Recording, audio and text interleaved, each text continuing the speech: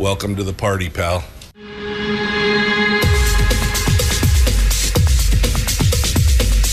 The Michael Dukes Show. The greed and the entitlement is astounding to me.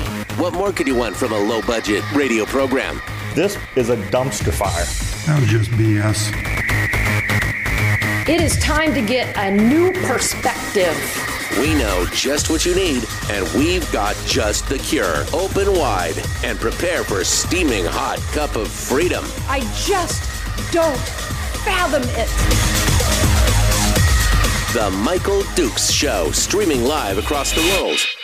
Around the world on the interwebs and across the state of Alaska on this, your favorite radio station and or translator. It is the Michael Dukes Show, broadcasting live. Hello, my friends. Hello. I just called to let you know. All right, what you doing? How you doing? Hump Day, middle of the week.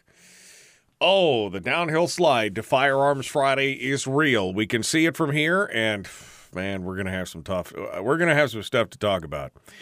I guarantee you that we're gonna be talking about a lot of things come Friday, including we're gonna give you a little bit of a preview today. Little bit of a preview today to talk about those things, and we'll dive into that. So today's show.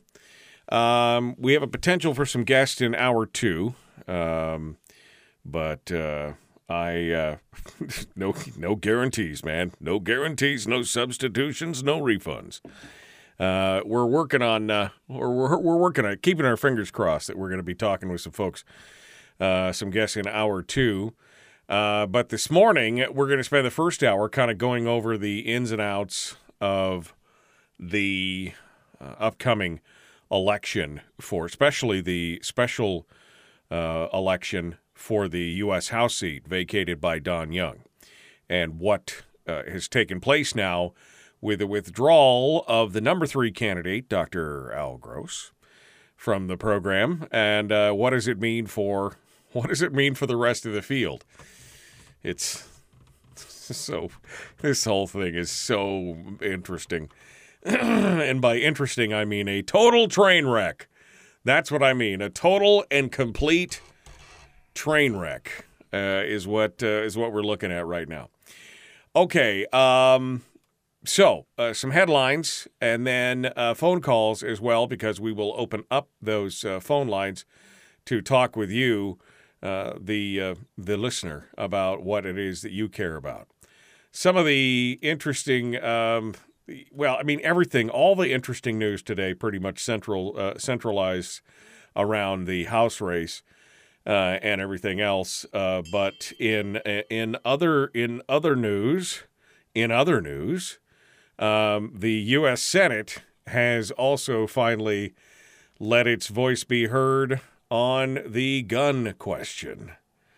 They have now reached a bipartisan agreement and compromise on what they're calling a gun violence bill. Now, with 14 Republicans joining all 48 Democrats and the 2 independents, so the Democratic coalition there that rules the Senate, those 14 Republicans have all signed on board with the bill now, and they made that announcement yesterday.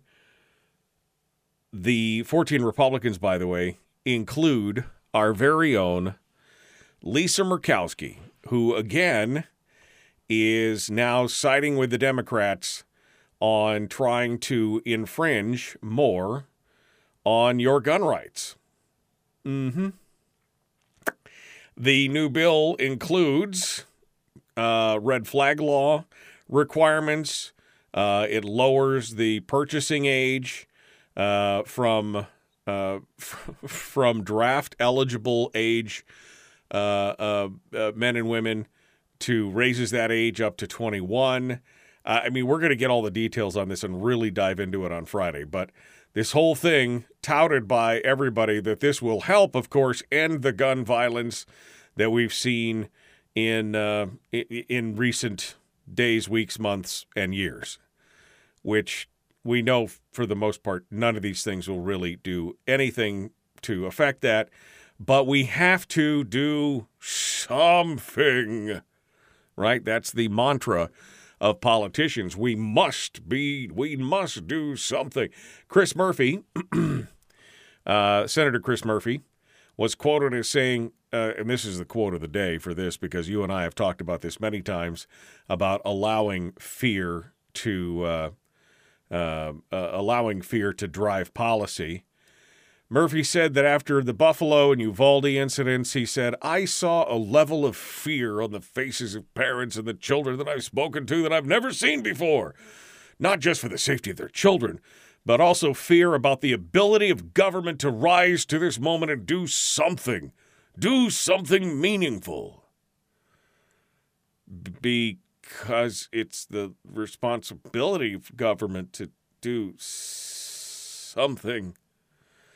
I mean, this just outlines a fundamental difference between those that believe in. I mean, I have fear.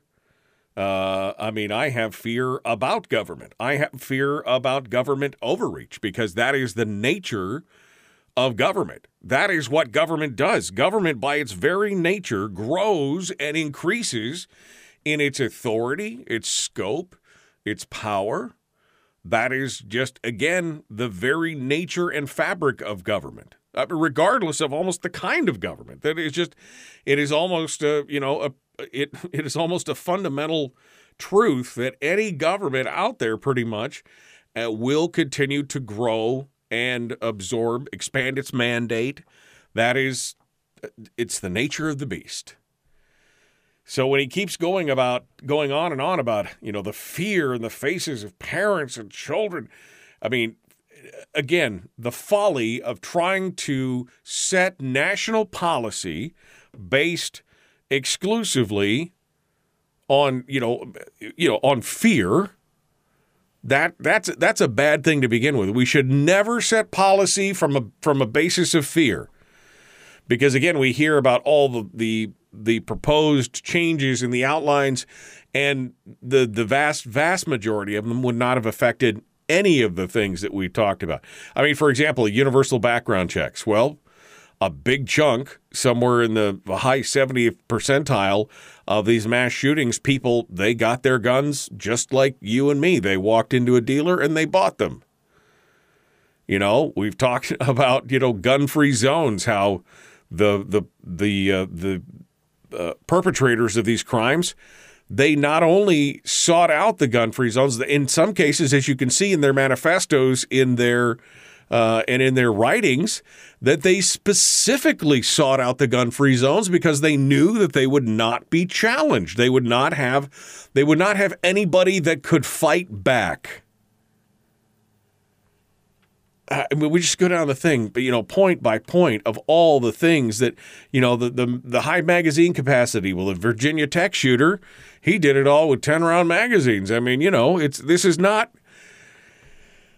Everything that they're doing is basically theater, so that they look like they're doing something, just like Chris Murphy says. It's also the fear of the ability of the government to rise to this moment and do something meaningful. None of it's meaningful.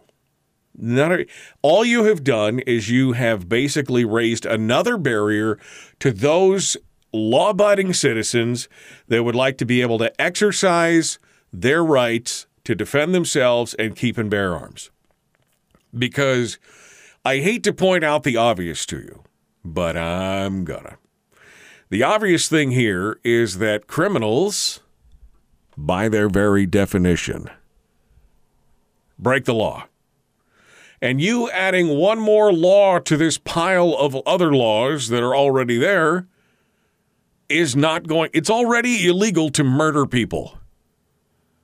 It's already illegal to shoot at people. It's already illegal to bring a gun into most of these places. It's already I mean, you just go right down the boom to boom to boom. You go right down the list. It's already illegal to do all of those things. And now what you're saying is, well, there's one more law. This law will stop everything. Nope. And the worst part of this is that yet again, Lisa Murkowski has stepped forward and betrayed and I think it's a betrayal. I really do.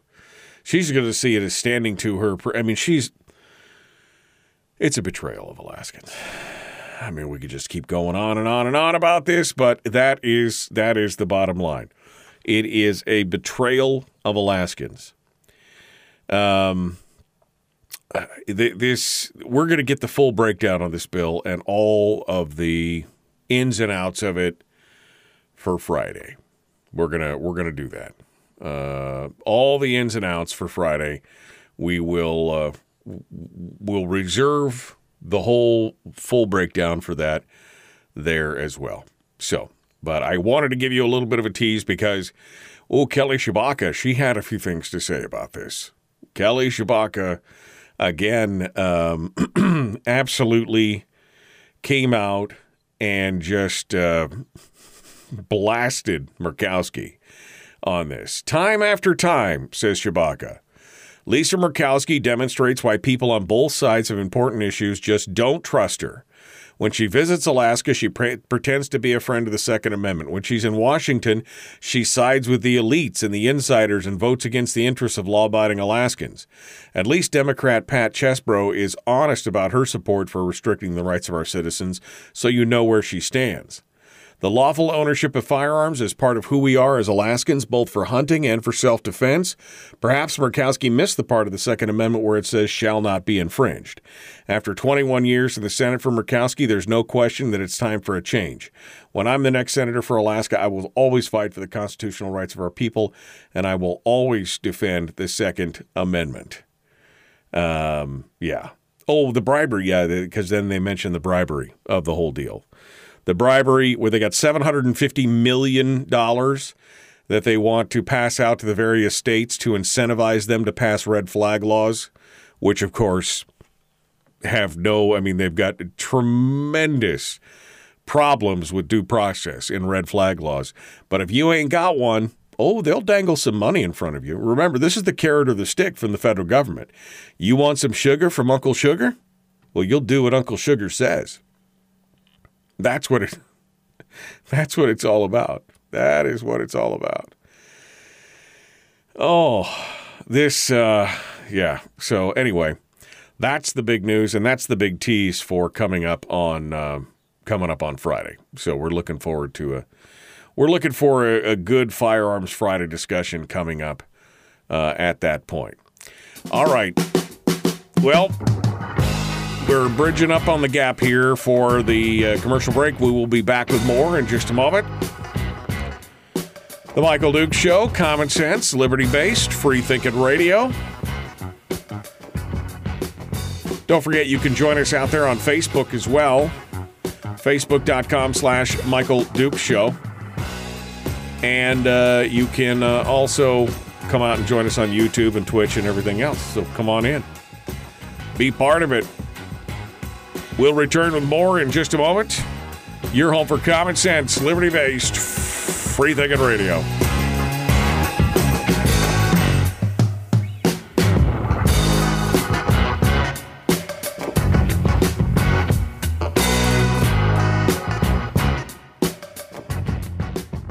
We're broadcasting live through a series of tubes. Allowing all of these entities to provide streaming stuff going on the internet. Well, it's kind of hard to explain. Sorry.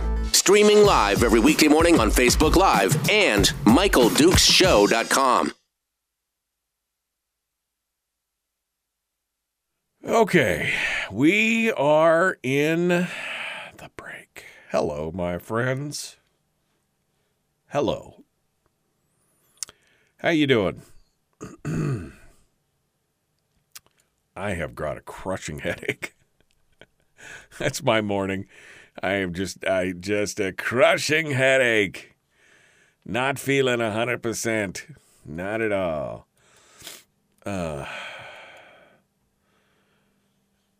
Let's see what else you guys have been talking about this morning as I go let me roll back through the chats. Good morning, good morning, good morning. Heard the family of the bear he killed put a hit out on him. That must have been Al Gross, the bear doctor, the bear killer. He killed a bear with his bare hands. Planned train wreck. Good morning. Shelley says she's heading down the Parks Highway to Wasilla today. Come on down. It's nothing but blue skies. I got a little tiny crack in the curtains here in the studio. Nothing but blue skies and sunshine. Yeah, it will do anything but stop the criminals. Yes, absolutely. If government would stop doing something, would be in a lot better shape. Exactly. That's the 100% truth. We will have another pandemic and regulations based on fear. Mail-in ballots, baby. That's the real story, says Michael Chambers. Good morning, good morning. Good morning, Susie. No problem. Being a little late. You're still part of the 6 o'clock club. You showed up. That was the important part. But the point of this all is to seize the guns of free people. The perpetrators are being funded and encouraged by those who want control.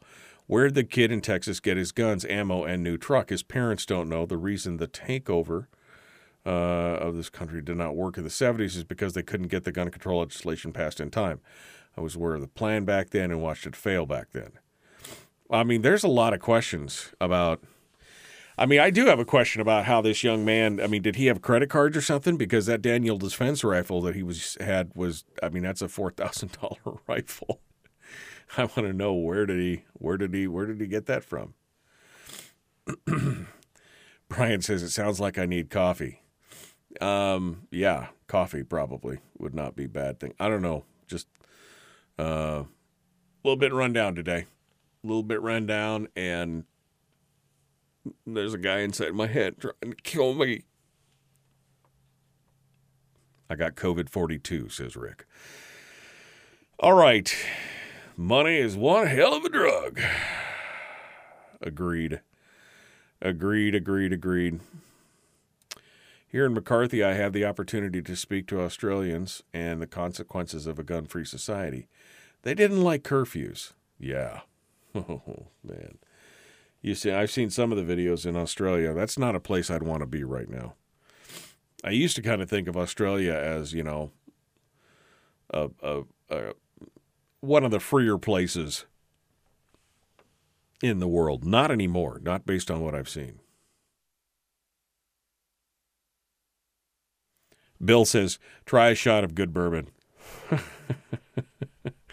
Well, it's got to be 5 p.m. somewhere on the opposite side of the world.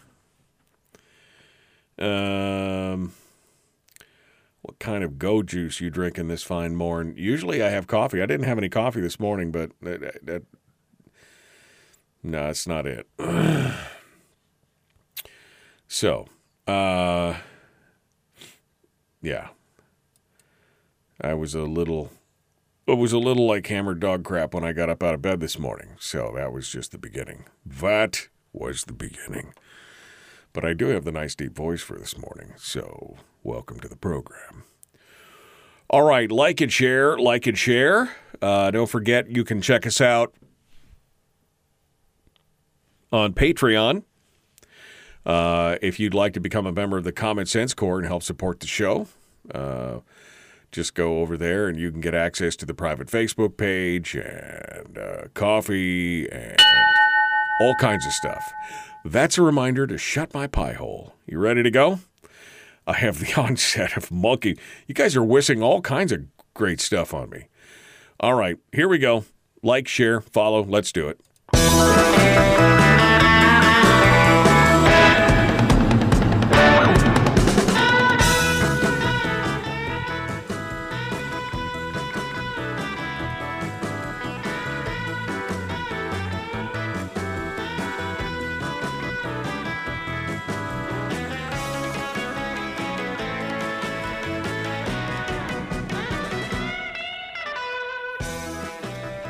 Geez, I don't know if you should jump into the chat room.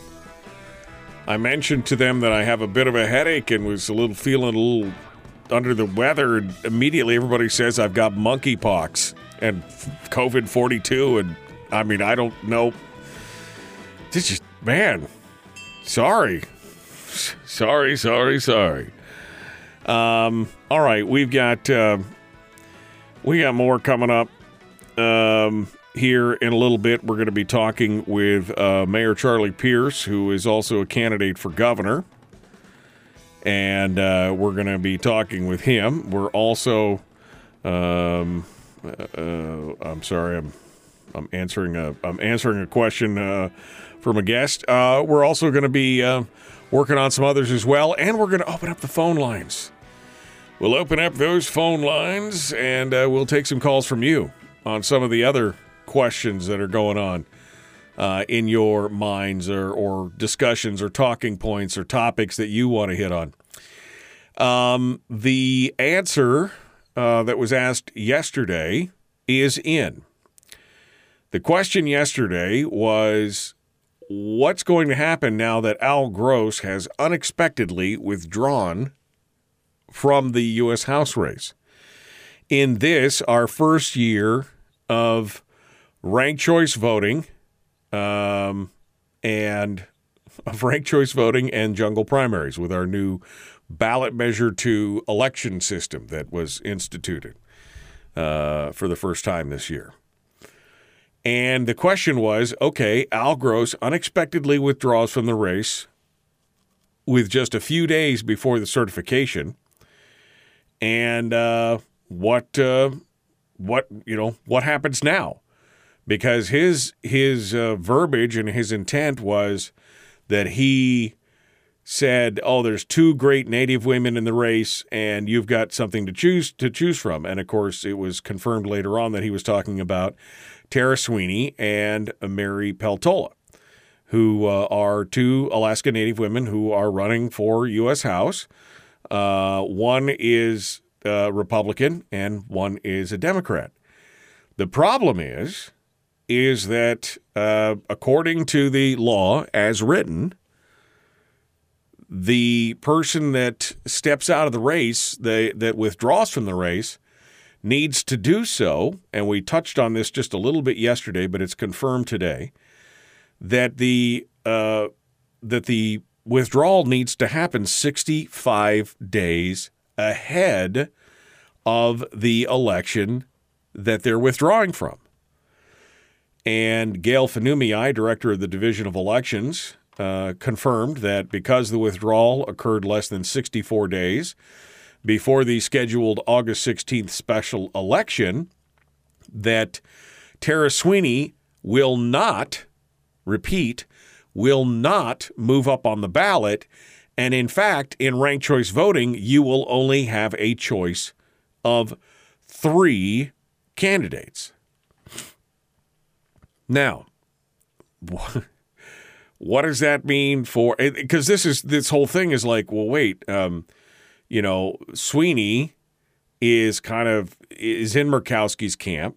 She has had jobs and everything else with the federal government, and her husband has worked in Murkowski's office. And there's a lot of stuff going on in the orbit around Murkowski right now.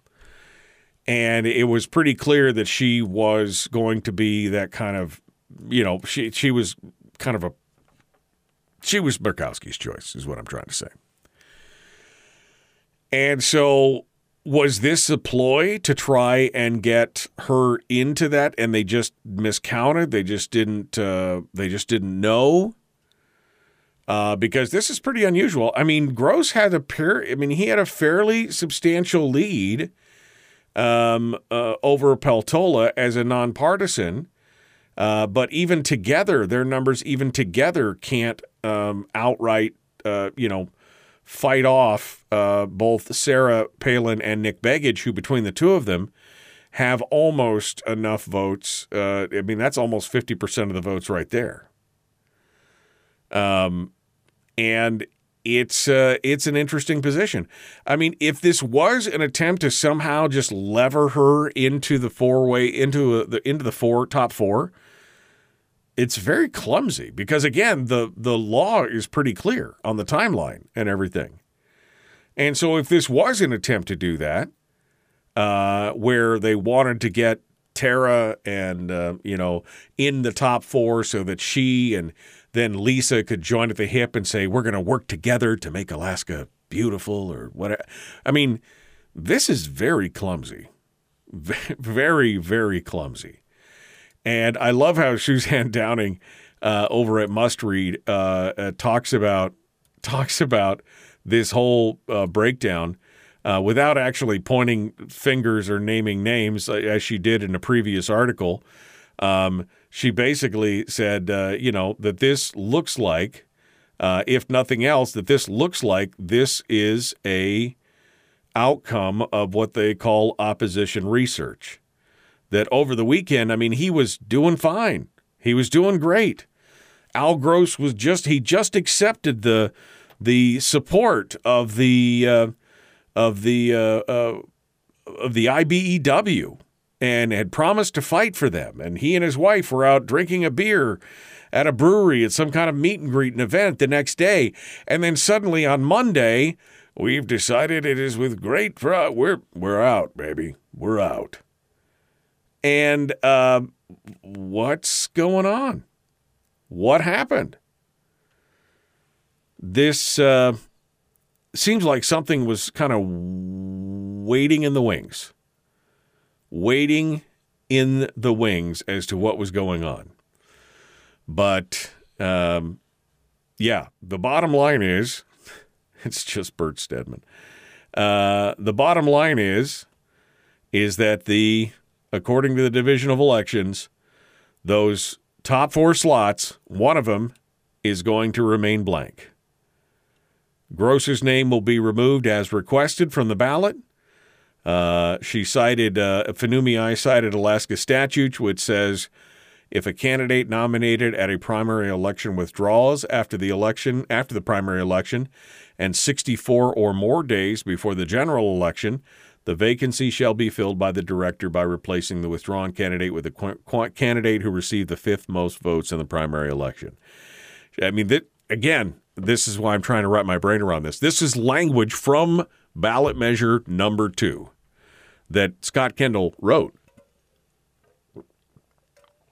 And yet we were hearing that Scott Kendall may have been the architect of pulling Al Gross's putting his fat in the fire, so to speak. And, I mean, you wrote the thing. You would think you'd be able to count 64 days to realize that's not what was going to happen. The interesting part about this whole thing, and this was all in a letter, by the way, to Nick Beggage's campaign. His attorney had basically had asked for clarification on this. Fanumi said that any party wishing to challenge her ruling should do so quickly because the division requires a final determination from the courts by noon on June 28th in order to print the ballots in time to meet the state and the federal deadlines and keep the special general election on schedule to be combined with the regular August 16th primary. So she invited, if you're going to sue us now. Do it now. So, This, interesting times, my friend. Interesting times. But, so I don't know exactly what's going to happen because I don't think that I don't think that Peltola in and of herself is going to have enough horsepower. If Sweeney was in the race, she may be able to peel off enough moderate Republicans or Republicans in general that she could have either given Peltola a chance or diluted the voter pool much more. But now this is basically going to be down to, who gets picked the most in second place. I don't know. Maybe Sarah Palin takes the whole thing by storm. I have no idea at this point. But I think that I think that this was a misstep. I really do. I still don't know exactly what was happening. Miscounting 64 is an amateur's mistake. What if 3 candidates is part of the plan? Asks Chris on Twitch. It's possible. I can't see all the pieces from here. So I'm trying to figure out what is the benefit. And maybe if you see something, you should call in and give us a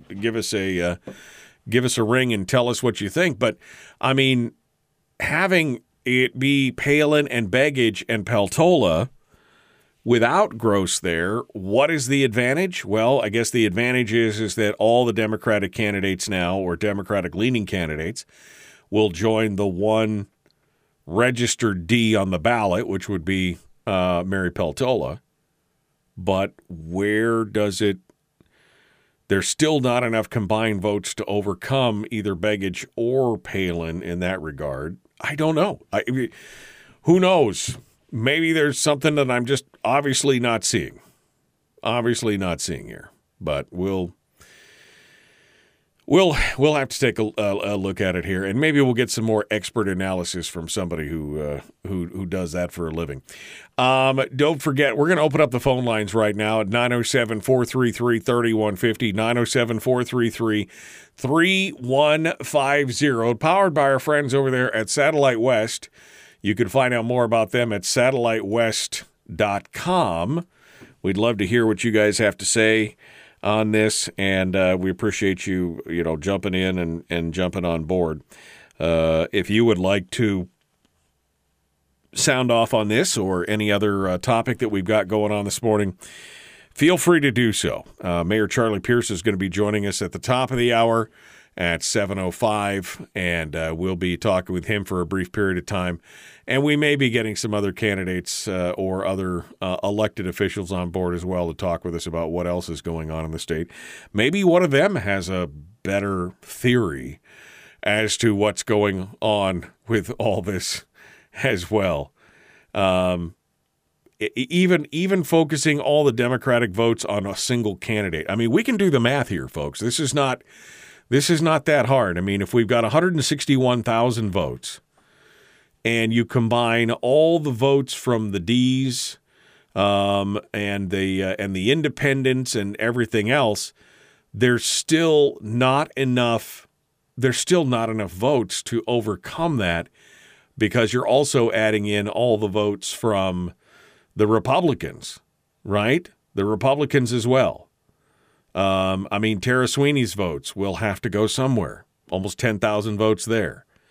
Coghill, Revac, Halcrow, although marginally Republican. Maybe some of those split off. Maybe some of Halcrow's votes split off to Peltola. I don't know. But I don't think that there is enough other votes to completely overcome the head start by either Begich or Palin. Or maybe we'll be shocked right down to our socks and discover this is what ranked choice voting was all about. That maybe it does catapult that underdog character into the... We just don't know until everything takes place. We just don't know. I can look at the math and see, I can't see how the math works out any other way, but having never gone through this before, this is all new. This is all new ball game right here for us here. All right, we're coming up on the break, and we need to pay a few bills, and we will continue. The Michael Luke Show, common sense, liberty-based, free-thinking radio. Check us out on Facebook. Don't forget to download the podcast. Find out. Oh, by the way, I just got a notification. 257,000 downloads of the podcast in the last year. Thank you for that support. You can find it on Spotify, CastBox, Stitcher, everywhere. I'll be back with more of the Michael Luke Show, Common Sense Radio.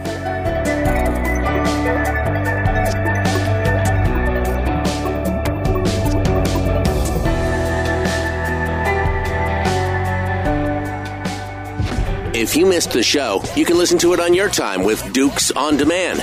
Oh, and it's free. Like America used to be. Streaming live every weekday morning on Facebook Live and MichaelDukesShow.com.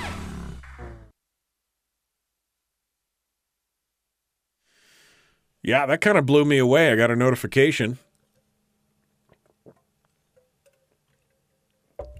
Excuse me, I got a notification from my hosting service for the podcast that we had 257,000 downloads in the last year of the podcast. That's a lot. Let me put it this way. I have already exceeded 2021's listenership with 2022 already. We're not even through June, and we're right up on all of 2021's listenership in June already. We will do nearly twice the number of downloads that we've done. It's pretty exciting. It's pretty exciting. Now, who wants to sponsor the podcast? That's the question.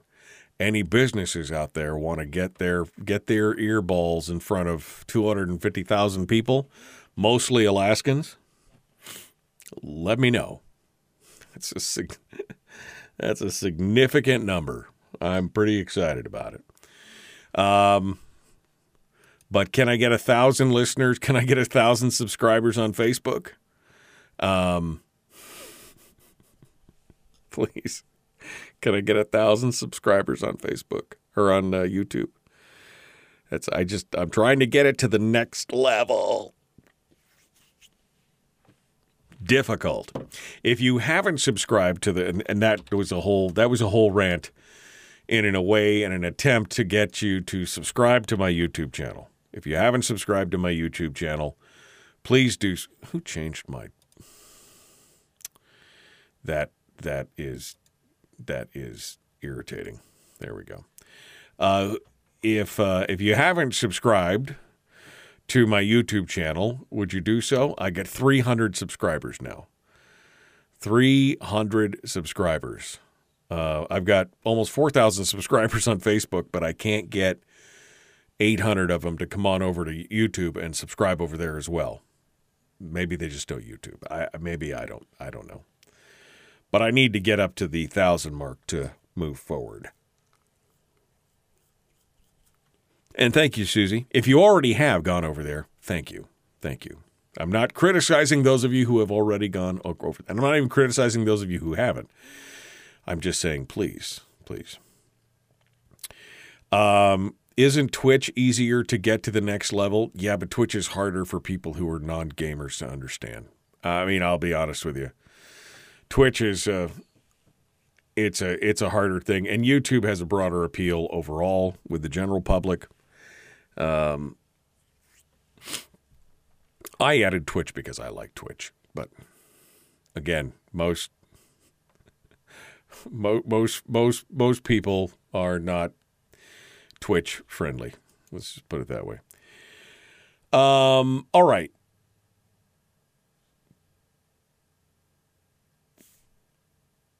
I'm just thinking here. What else do I got here? All this whole story result. I know it's just me in here, but, says Chris. And you've just proven my point, Chris. I mean, I know what Twitch is. You know what Twitch is. Does any of the other 55 people in the chat room and another 13 on YouTube, do any of those people, so do the 68, 70 people, does anybody else know what Twitch is? Probably not. So there you go. I don't even know what pledging what the Prime sub does, since I'm not up to any kind of level. I don't know if it goes anywhere. But I'm on Twitch. I prefer watching on Facebook for the comments, but I can use Twitch no problem. Well, you can use whatever platform you want, Jericho. That's the whole point. That's the whole point. I was trying to give it more. No. Nope, don't do Twitch. Sounds like a me Sounds like a sounds like a meth. Oh, I was like, what? Sounds like a meth problem. Twitch TV is definitely not a meth problem. Yeah. And we are going to talk with Chris Story today as well. Yes. Whoops. Sorry.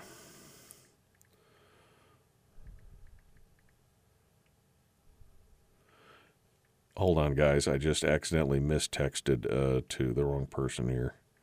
I hated.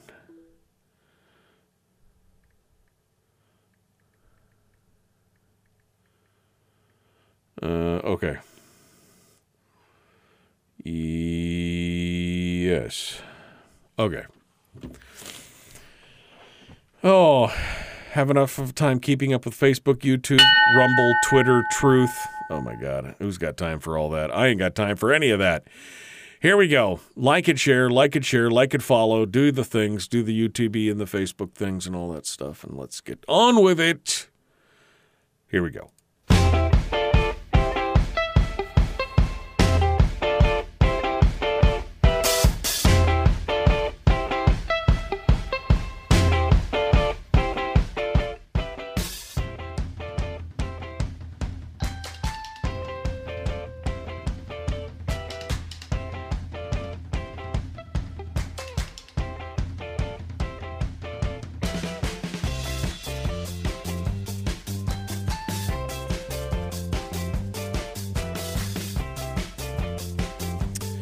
Okay. So, one final segment of the show here, or of the show for this hour. Can you tell I'm not 100% with it this morning? Could you tell I am just not? I'm just not with it quite as much as I should be this morning. So, apologies. Charlie Pierce will be joining us at the top of the hour. We'll be talking with him for just a little bit about his gubernatorial campaign and some of the dirty politics that apparently have been being waged by folks. So that's coming up. We've got Chris Story coming up at the end, about an hour from now. Chris Story will be joining us. And we might have Tuckerman Babcock call in. Maybe that'll be the thing to do. Maybe we ask Tuckerman. I just see he's popped up in the chat room. And maybe he wants to come on at 7:23 or whatever it is right after the break, and we can take him up before we get to Chris Story. If he's willing and able, he's only learning about this right now because he's listening to it as we speak. But maybe we talk to Tuckerman because we haven't talked to him in a bit as well. So we would have a full raft of guests for hour two. That would be kind of a fun round robin with three different. It'd be like the Peninsula Hour.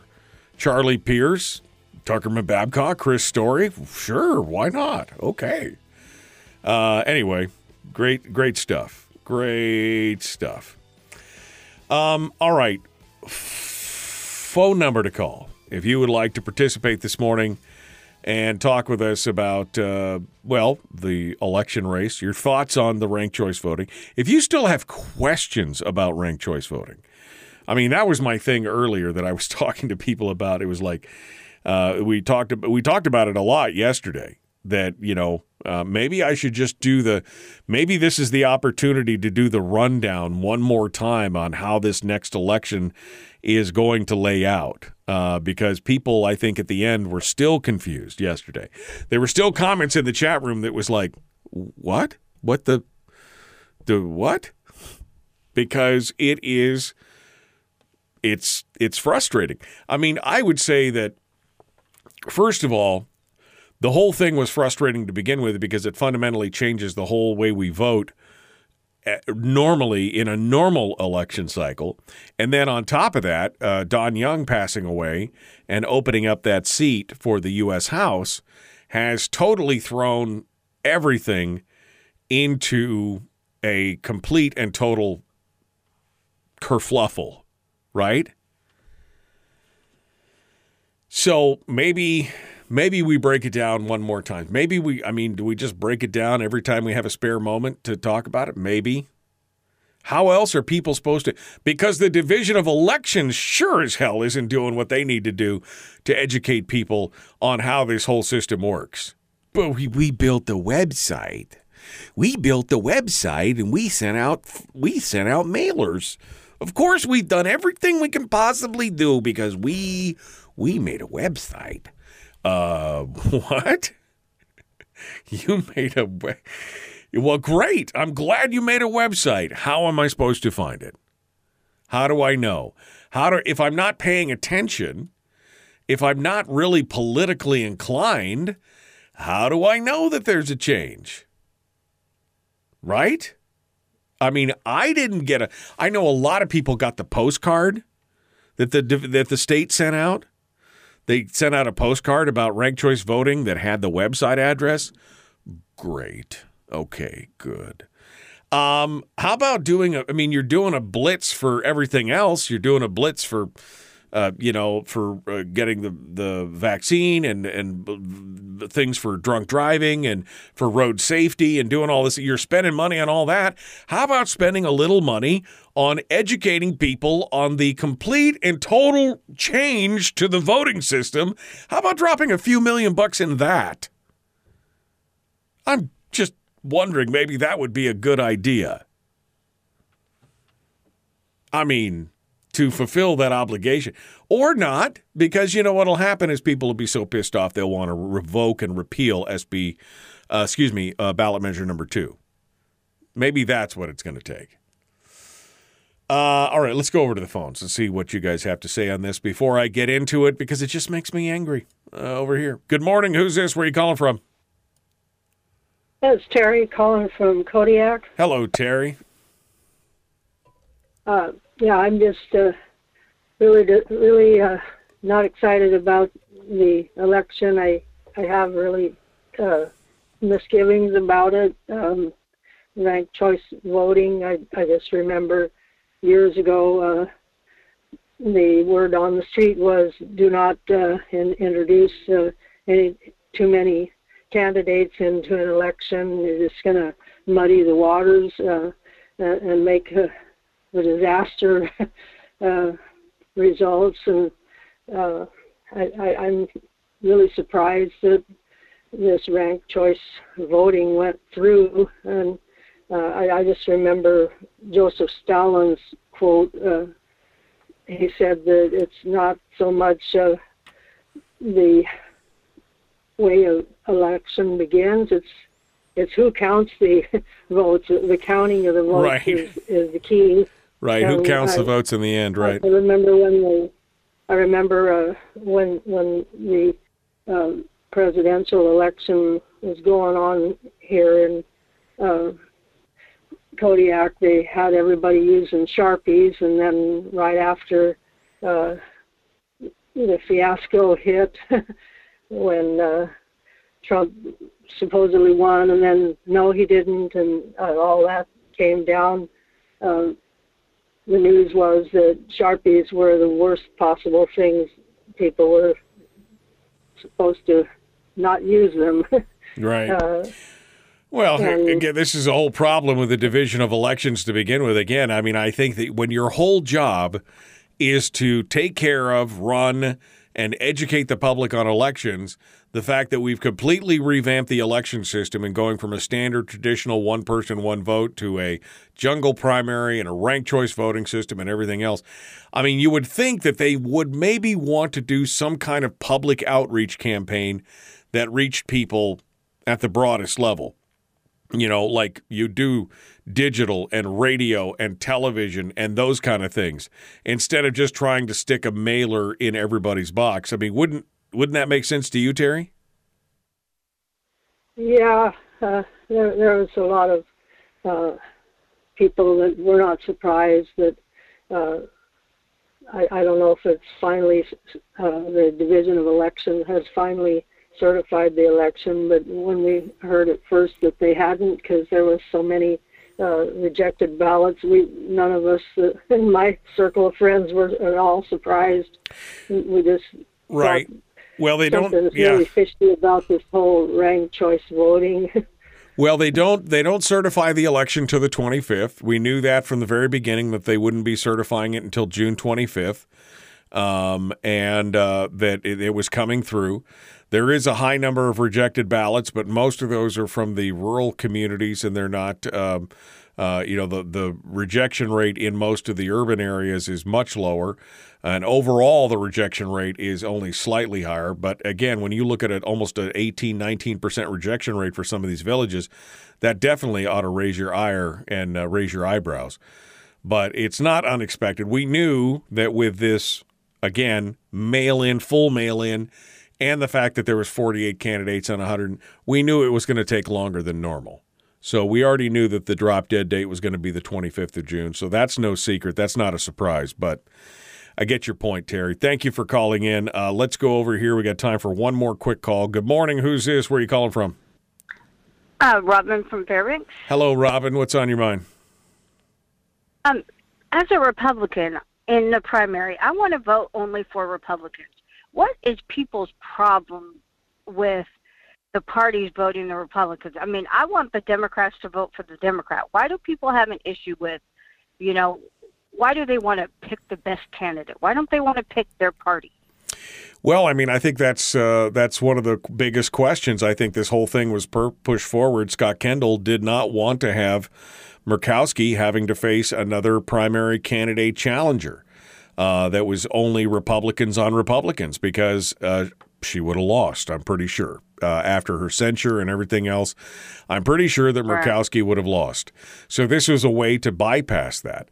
Now, the Republicans closed their primaries, I don't know, was it 10 years ago, 15 years ago? They closed their primaries. They used to have open primaries where you could walk in and choose any ballot, regardless of your affiliation. But what they found was the Democrats were taking, because they only usually had one candidate, they were taking the Republican ballots and trying to vote in the weaker of the two Republican candidates. So that's when they closed the whole thing. But yeah, I mean, the whole point here, essentially, Robin, is that they want to. This was all about protecting Lisa Murkowski. I'm sorry, that's just kind of how it goes. This was all about protecting Lisa Murkowski so she would not have to face another Joe Miller situation where she was not the Republican candidate and have to do another write-in, because they know she's done at this point. They know it. This was the only way to get it to work. All right, folks, we got to go. Hour 2 dead ahead. Charlie Pierce up next, Kenai Peninsula Borough Mayor.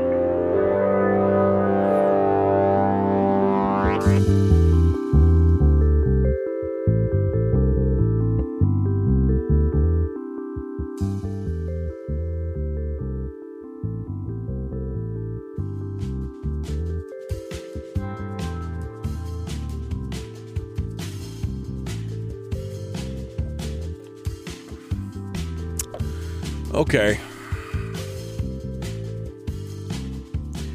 We can complain, but the reality is we're stuck with the system for now. If you want to change the system, we need to have a greater presence in the system. Sowing seeds of apathy is not the answer. Getting more involved is the solution. I don't think Brian's wrong. And that doesn't translate to the vote harder mantra, but it is frustrating. It is frustrating for sure. I think it's a good thing that candidates need to win broad appeal, said Chris. Well, I agree. And I'm not even necessarily opposed to the idea of a jungle primary, opening it up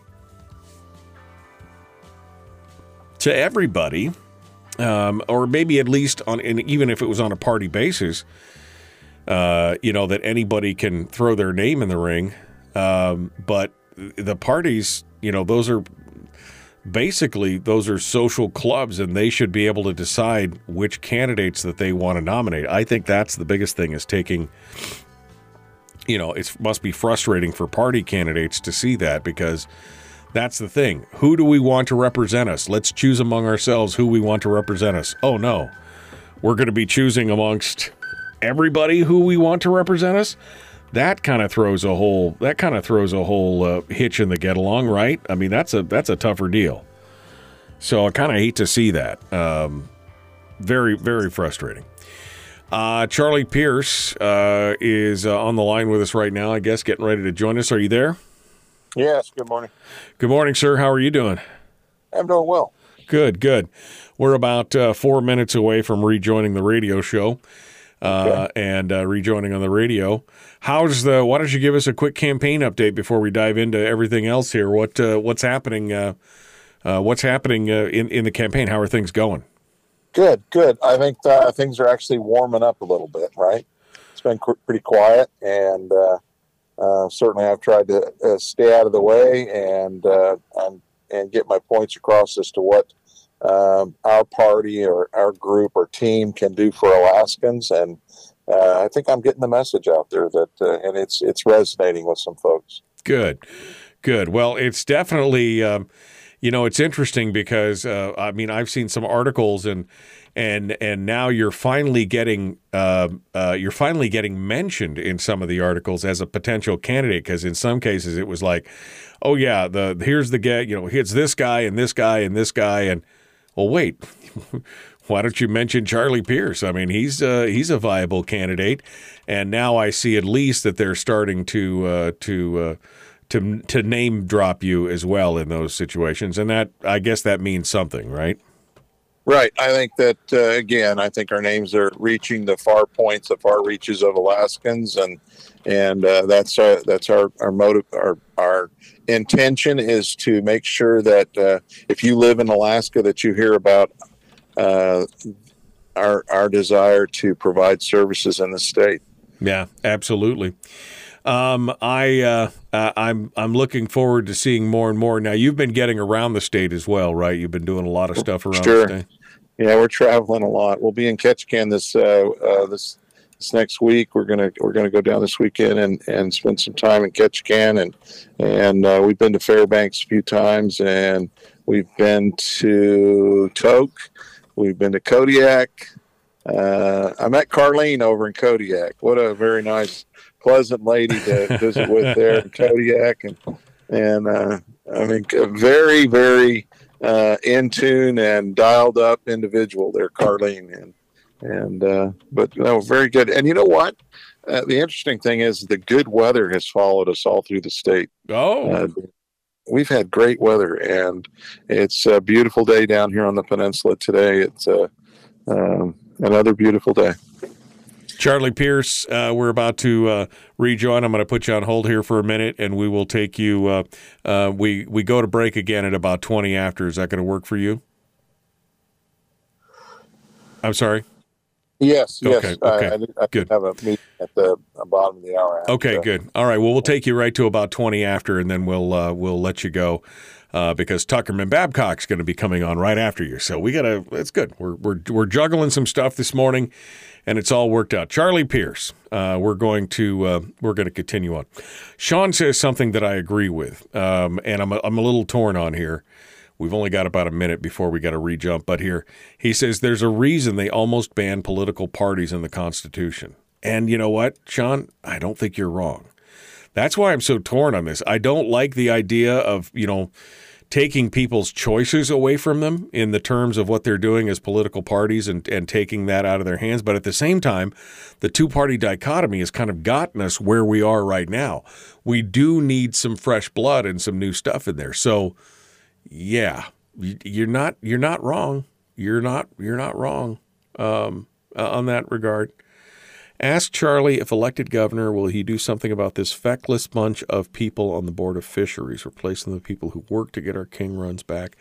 We'll talk to Charlie about the fish runs and dragging and everything else, I'm sure. We'll see if we can get into that as quickly as we can. But we're also going to talk about some of the attacks on him by some of the Republican establishment and everything else. So it's going to be a busy 10, 12 minutes. All right. Hold the line. We guys ready to go? The Michael Duke Show, common sense, liberty-based, free-thinking radio. Let's get into it. Charlie Pierce, our guest, up next.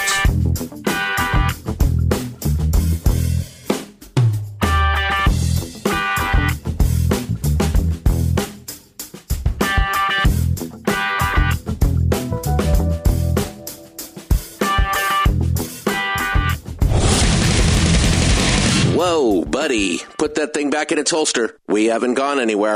I don't understand. Check out the MichaelDukesShow.com for information on how to get access to the podcast.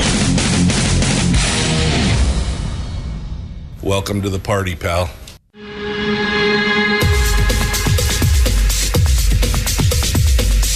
The Michael Dukes Show. The greed and the entitlement is astounding to me.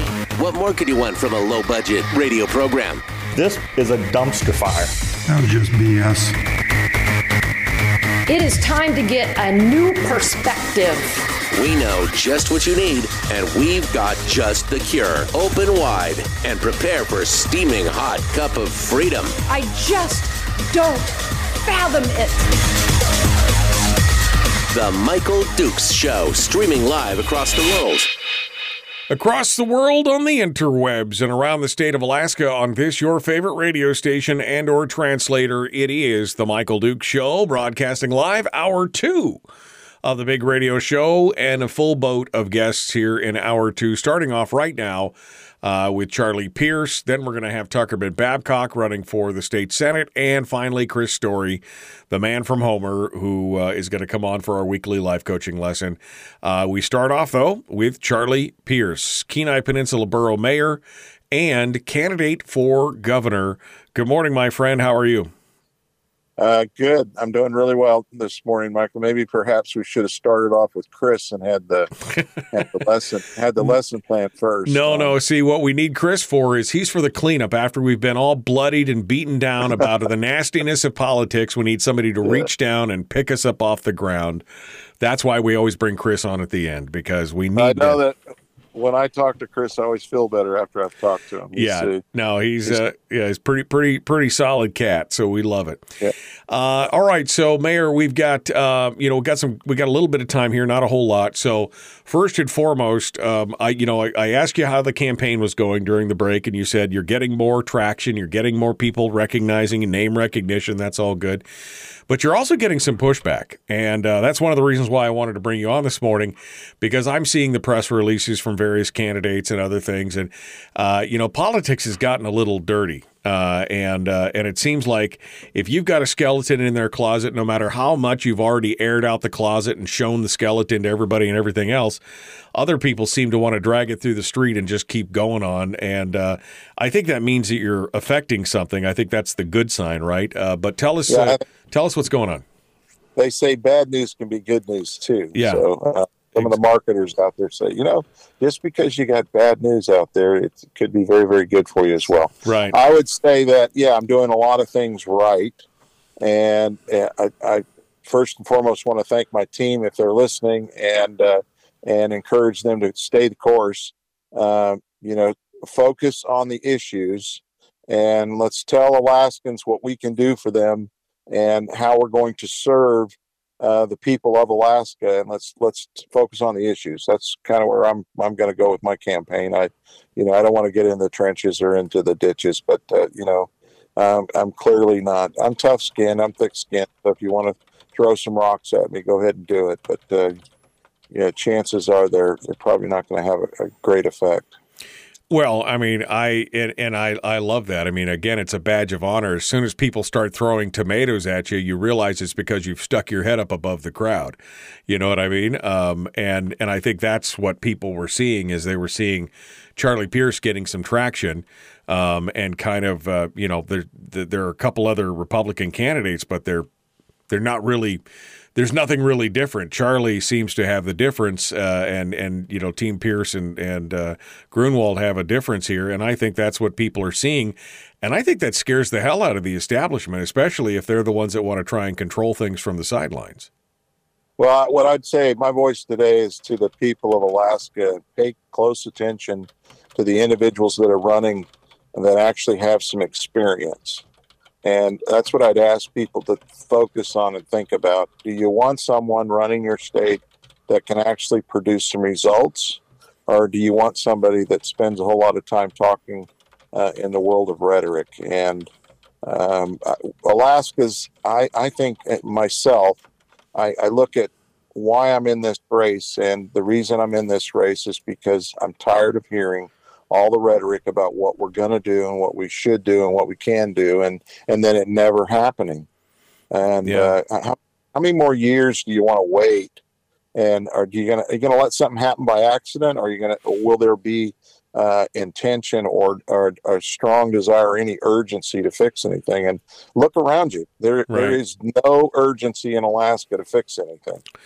Well, Charlie, let me take you into the Wayback Machine here for just a second and just look at the history of Alaska's governors. You know, this has always been my fear, because we look at the history and just really even in the last 15 years, you know, we start off with, we could start off with Sarah Palin. That whole thing ends in disappointment because, of this continual blasting of Palin in office, and the records requests and the ethics violations and everything else. You know, she wants to do something. She shifts her focus to the national stage, becomes this target, and then falls apart and has to leave. You know, we see Parnell really not delivering on a lot of the things, really just caretaking. Then we see Walker making promises that a lot of us believed in. We thought, this could be good. Then he completely turns around once he's in office and does something completely different, and in this case takes the PFD. And then we've got most recently Mike Dunleavy, who made a lot of promises about running to fight for the full PFD, for a structured budget, for doing all these things. He starts off strong, gets his hand slapped hard, and then turns around and changes and does nearly nothing for any of those things that he promised at the beginning. So this is my fear, Charlie. And like you said, it's a lot of the rhetoric that we hear in the campaigns. I'm going to go in and do this, this, and this. And by year 2, you realize most of them are not going to do any of those things. They're not even going to fight for them. It's not that if you went in there and fought for those things, I would respect that. But when you say it and then you get in there and you kind of roll over and wet on yourself, and then you're like, I'm just not going to try any of those things because it's big and scary. That's the frustration factor. Is that what you're talking about? I mean, is that what you're hoping to fight against? It is.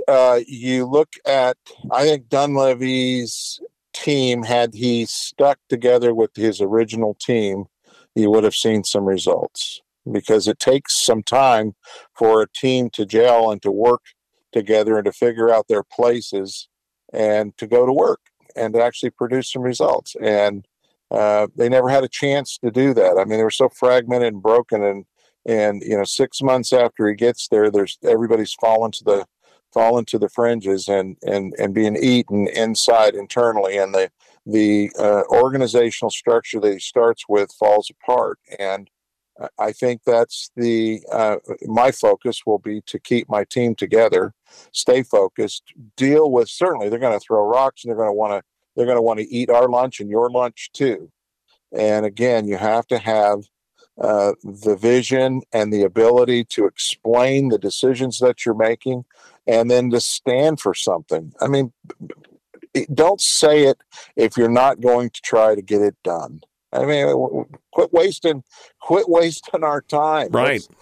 Get out of the way. There's some tough decisions that need to be made. You know, you've talked about the legislative working group that got together. They're both sides, bipartisan group that got together and laid out a plan for Alaska and identified a lot of the problems and the solutions related to those problems. And yet there's no will. You hear it from many of our legislators. There's just no will to do anything or to get anything done. You know, there's this group that is sitting over in the corner saying, hey, we don't need to do anything. We've got, $82 billion, and we don't need to, there's no urgency. It's almost like we're just, there's this huge wave of getting nothing done. And boy, it just irritates me to no end.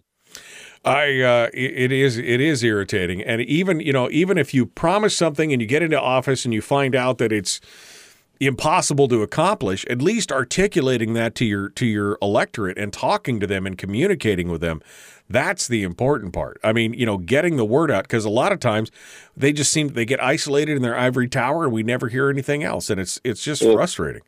It is a big part of the governor's job to communicate with the people of Alaska, and that's what I'll do as governor. You will hear from me. You will hear what we're doing internally, the decisions we're making, why we're making those decisions. There's good news and there's bad news. And I think people can handle the bad news if they just understand why, the why is behind things. People generally ask, why are they doing that? Why are they doing that? And we never hear. I would ask all Alaskans today to name 5 things that have happened in this state, significant things that have happened in this state in the last 4 years that have made a positive difference on the lives of Alaskans. Yeah, no, absolutely. Can you name 4? Yeah. You've been on the radio, and you probably could. I probably could, but I don't want to cut into the time here because we're down to the last 4 minutes here or so. So I want to talk about a couple of the issues, a couple of the big ones. The one that really came out recently, and somebody in the chat room actually asked about it, is the fisheries issue in the state of Alaska. That's becoming a bigger issue more and more and more, not just from an aspect of Alaskan fishermen and commercial fishermen, but also for subsistence and for Alaskans wanting to go down there and do it. What is going on, and are we gonna clear out some of the different things here to put Alaskans first for their own resource? That's the big question. Sustainability is the key, right? And right. The only way to have sustainability is you have to practice and follow some science, is what I've been told. And what I would say is that I think the individuals that are missing on the boards are the scientists. And, we politicize the issues. We've got all of our political friends there, and they've all got strong opinions about the way it should be. And, you've got special interests. And let me say, I'm going to be a governor for all fisheries. And first and foremost, I think in river, where we see low returns, I think a lot of it we've blamed each other over escapement. We've blamed overfishing. We've blamed all the different fishery groups. And the one that's kind of dodged the bullet, I think, along the way has been the trawler bycatch. Trawler bycatch is out there. I went to Crab Fest in Kodiak, and they had no king crabs. And look at the Homer halibut derbies. Look at Seward. Look at the halibut that we're catching nowadays, and look at the kings in river. The first return of king salmon in the Kenai River. The famous Kenai River used to produce 60, 70-pound kings all day long. Right. And today you'd be lucky to catch a 40-pound king, and you call it a king. And yet there again, no urgency and no will to make the tough decisions. Right. We can point fingers at each other all the time. The bottom line is that if there are fewer fish and the fish continue to dwindle, we'll be pointing fingers at each other until there's no fish at all. We've got to interject something here, and yes, everybody will feel the pain. All the players, all the parties involved will feel the pain. Commercial, subsistence, everything else. But we have to prioritize those who are trying to live and be able to protect the resource so that it's sustainable. I agree. And so what you'll see from me is it's going to be about protecting the fish. It's going to be about a fish, and it's not going to be about a special interest group or a specific group that has this strong will over others. And I say that I'm going to ask the commissioner will be a very well-versed and a very educated person on fish issues, and we're going to go with science. And you're not going to be able to call the governor's office and have an emergency opening. The opening's going to happen because there's fish there that need to be caught. Right, exactly. Well, and that's refreshing. Again, let's follow the science that allows more fish to come back, and then everybody's happy. But we're gonna have to eat the broccoli before we get to dessert, so to speak. I like that. That's true. Charlie Pierce, our guest. Charlie, last minute here. I'll give you the final say here before I let you go. Let me just mention, you mentioned earlier this morning about a story that was out there regarding the Kirka situation. And I want to say to the folks that I'm running against, let's keep the campaign about the issues, and let's focus on the issues. Let's be professionals. Let's demonstrate to Alaskans that we can be professional campaigners and focus on the issues, and let's tell them about what we can do. I never, ever called out any one campaign or any other opponent on any comments that I've made. I was on the Dan Fagan show, and I did make a comment about the ARP, GOP, right, and how they are that leadership. I specifically called them out and never mentioned any specific other opponent. So, if if there's issues you want to talk about, my number, let me put my number out there, 907-953-0006. If you have a question about me, call me. If you have any interest in our campaign, you want to help, call us.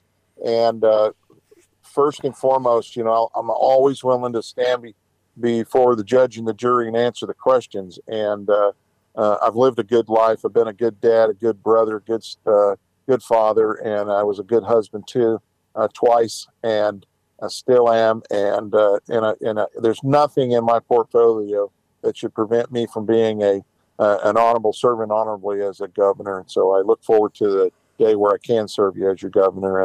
And so we're going to keep campaigning. Charlie Pierce for governor, charlie-2022.com. Charlie, thanks for coming on board and being part of it this morning. We appreciate you coming on. Thank you.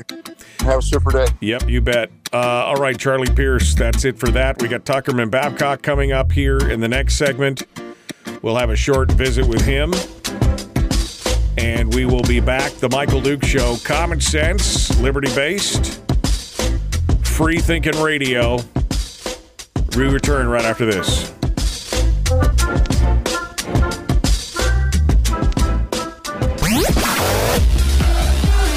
Our light, our guide, and our trusted friend.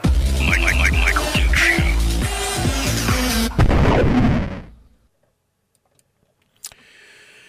Okay, boy. I'm scrolling backwards here. I was looking for making sure that I give Tuckerman the correct. Oh, his thing is falling off the deal. Let me see here. I got to give Tuckerman the correct deal. Charlie Pierce, candidate for governor. I like it. Tuckerman.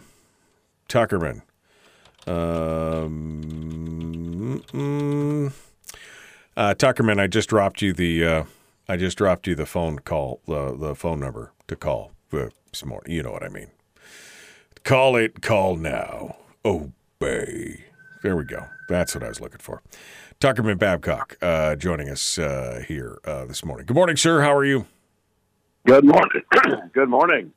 Great morning. You are. I'm 100%. I hope you're going to be 100% this morning. Have some coffee. I'm going to have to have some coffee or something. I don't know. I'm just, sometimes when you burn the candle at both ends, it gets a little bit, it's a little, it happens. You know what it's like. It happens. You get a little bit worn down and you're like, oof, I just need a nap or something. Something. I'm just asking for a friend. Could I have a nap? We're going to jump into this here, and I'm putting your headshot and everything else in here real quick. How are things going? Give us a campaign update before we jump back on the air. How are things looking for you?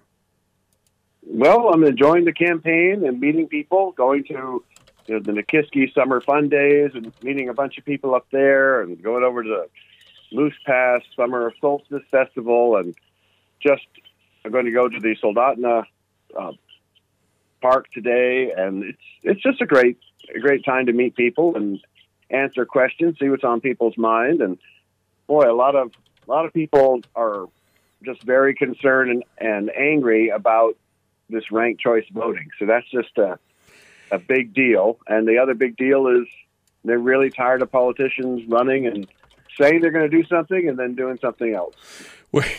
I mean, it's almost, that's the problem, Tuckerman, is that's almost just, it's trite and true. It's almost a meme, that politicians, they talk and then they say one thing and then they do something else. But that's a sad statement of affairs. We really need, we really need more people who will do what they say and say what they do, kind of thing. Well, when people ask me, and of course, and they say, well, you've been involved a long time, you know a lot of the players, and how do we know you're just not one of them? And I said, well, I could tell you, I could say, look at my 40 years of involvement, look how consistent I've been personally on conservative positions, conservative values, and policy, and especially on the dividend. But the bottom line is I have 15 grandchildren, and I'm just not going to do anything to make any of them ashamed of me. Right. So that's the best thing I can tell you. Yeah, no, I mean, that's a pretty strong incentive, I think, for any of us that have children and grandchildren. That's a pretty strong incentive to not disappoint and to make them proud. That's 100% for sure. Hey, Tuckerman, what's your new district number? I forgot. It used to be O. Now what's it going to be? Is it going to be D? D. Dukes. Okay, D for Dukes. That should be easy for me to remember, supposedly. I mean, I got to write my name on my own stuff just so I can remember what my name is, but other than that. All right, we've got it. We got you all squared away here. You're up in the screen, and we're about 45 seconds out from rejoining, so hold the line, Tuckerman. I'll be right back to you. Tuckerman Babcock joining us. You can find out more about him at tuckermanbabcock.com. I'm dropping the link here in the chat room. Oh, it's your anniversary. Somebody just said it's happy anniversary. So happy anniversary, Tuckerman. How many years? Yeah. Yesterday, our 17 years. Wonderful. 17 years. Boy, you're a rookie, man. I'm at 31. Wow. Well, it's my second marriage. Well, the first one. That's okay. Hold the line. Hold the line. It's good stuff. The Michael Duke Show.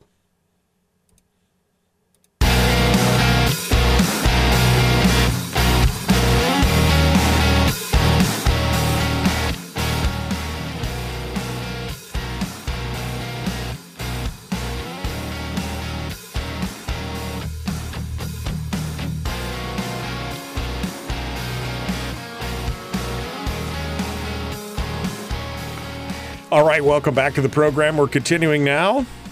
It's like Peninsula days. We just talked to the Kenai Peninsula Borough Mayor, Charlie Pierce, and now we're talking with candidate for Senate District. It was seat O, now it's seat D, Tuckerman Babcock. He joins us this morning to talk about his campaign and how things are going and everything else, and he joins us right now. Good morning, sir. Good morning. Glad to be here. Well, we're glad to have you on board. Thank you for being part of it. All right, Tuckerman, we only got a few minutes here this morning, but I did want to just kind of get an update from you on the race, how things are going, what you're hearing from your constituency, what people are concerned about, and so tell me a little bit about what's going on and what's happening. Well, it's kind of surprising, but the first thing on people's minds, and what I've been asked to go to different groups to speak about, is spoken at the senior center and with the local realtors. But they want to know about ranked choice voting, how this system is supposed to work, and why do we have it, and who ever thought of such a crazy system? And you explained that the system was designed by an attorney, and his intent was to make it easier for Senator Murkowski to somehow get through the primaries.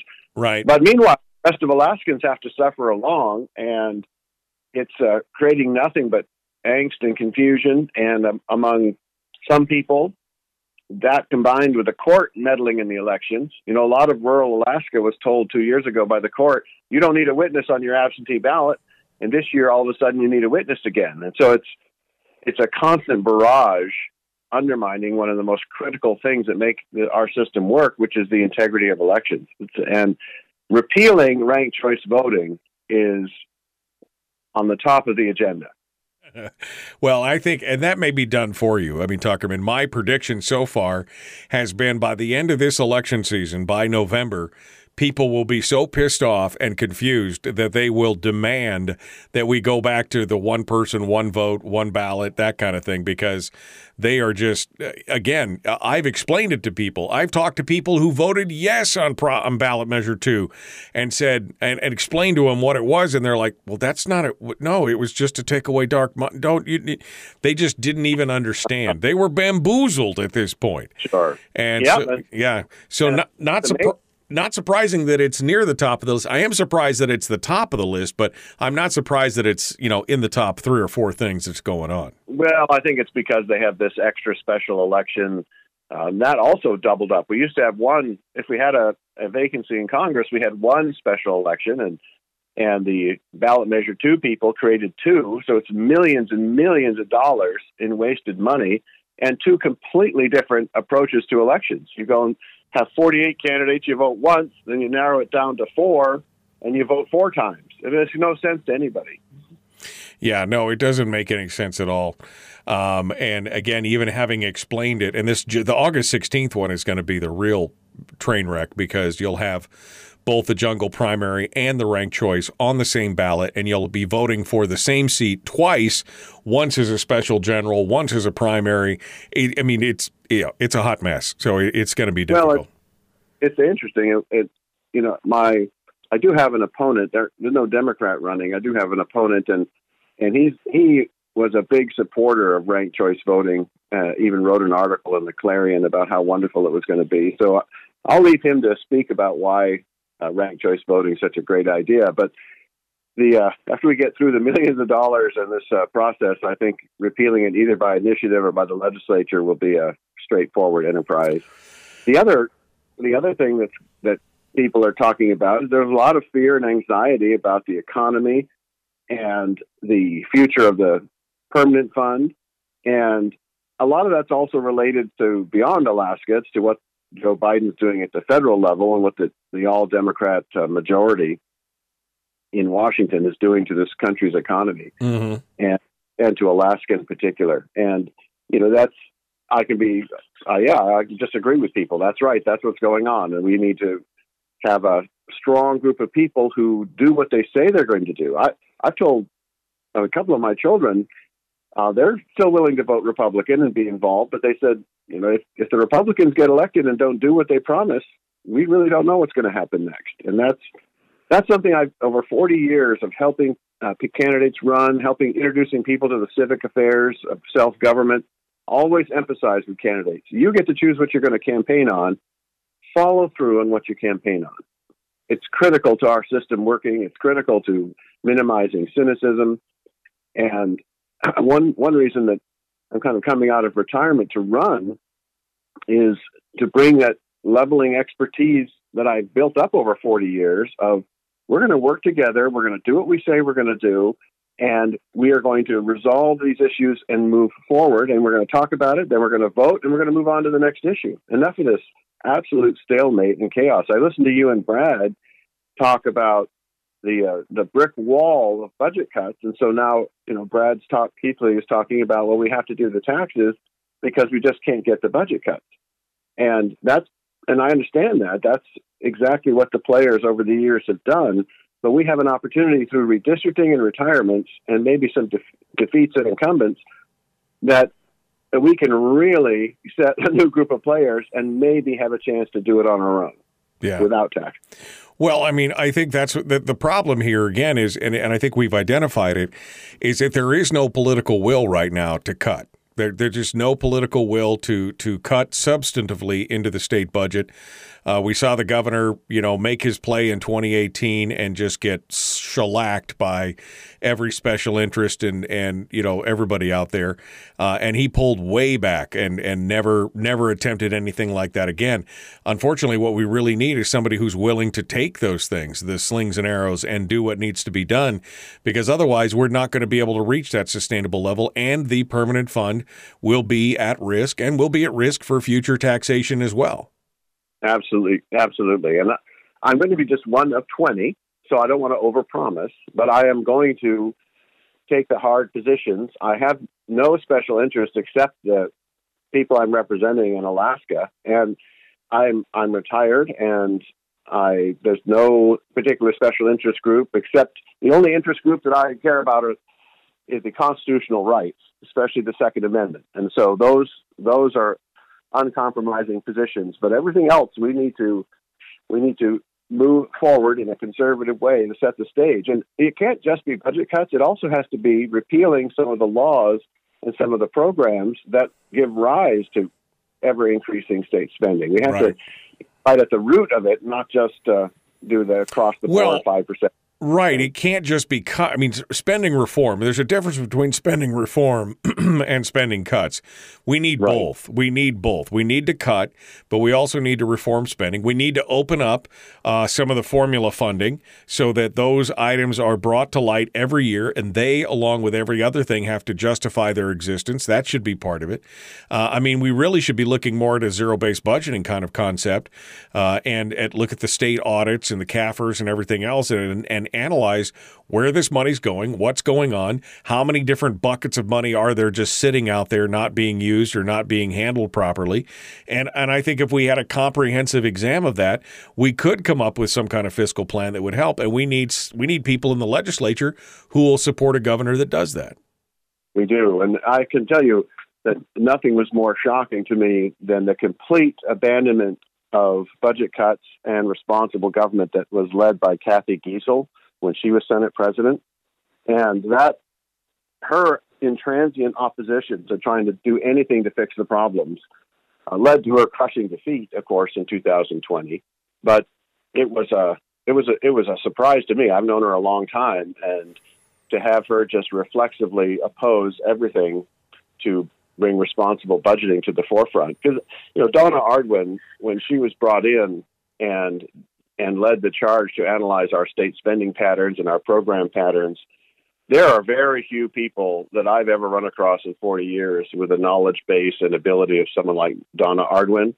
And the way she was treated by the legislature in particular was so parochial, so small-minded. Absolutely.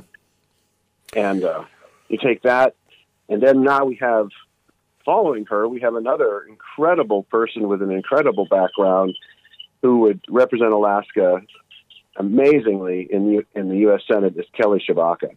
Right. And I've told people I wear my Tshibaka button and I put my signs up next to Tshibaka whenever I can. And I say, my race, of course, is important and it means a lot to the Kenai and to Alaska, but really it doesn't mean as much as Kelly Tshibaka running for the U.S. Senate and the change that can come there. Right. No, it's been horrific. You had a diamond in the rough, so to speak, with Donna, and it's just like one of those things where they kill the messenger instead of listening to the message, instead of looking at what we really need for sustainability. And you're right, the way she was treated by the legislature and some of the members was astonishing. We would be lucky to have her to come and work with us on this kind of stuff. So I appreciate that for sure. Final thoughts here. We're down to the last 2.5 minutes or so, Tuckerman. Anything else you want to let the people know? Let it. Yes. What's your thoughts here? Well, a couple of things. I have a Mat-Su fundraiser with friends and family up in the Mat-Su, and my old boss, Mayor Edna DeVries, is going to come introduce me. It's a 2 to 4 on Sunday at 3301 Katy Did Circle. And you can find that on our web. And then also in Anchorage, having a fundraiser at the Main Event Grill and 1041 East 76th from 5 to 7 on Tuesday night.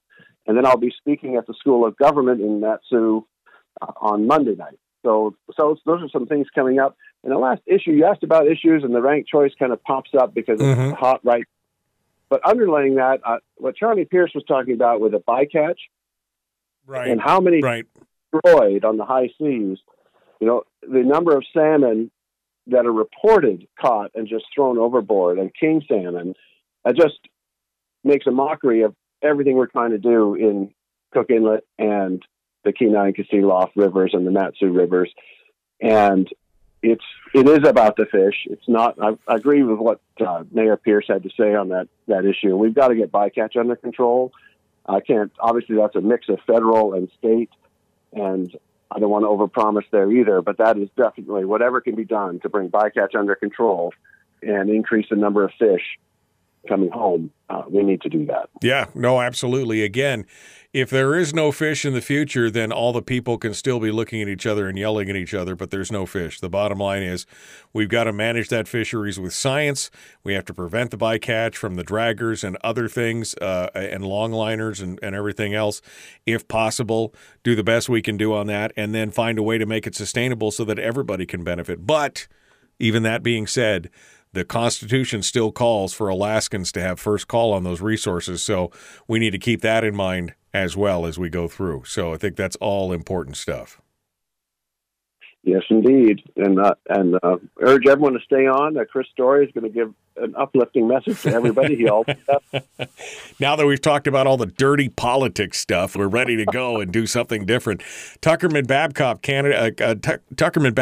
a candidate for Senate District D now. Used to be District O, so it's down in the peninsula. You can find out more about him at tuckermanbabcock.com. Thanks for coming on this morning so quickly. I appreciate you being part of it. You bet. Thank you, Michael. All right. We're finishing up with Tuckerman, and we're going to be jumping into it now in just a hot second with our friend Chris Story. The Michael Duke Show. Common sense, liberty-based, free-thinking radio. We're going to be back with more right after this.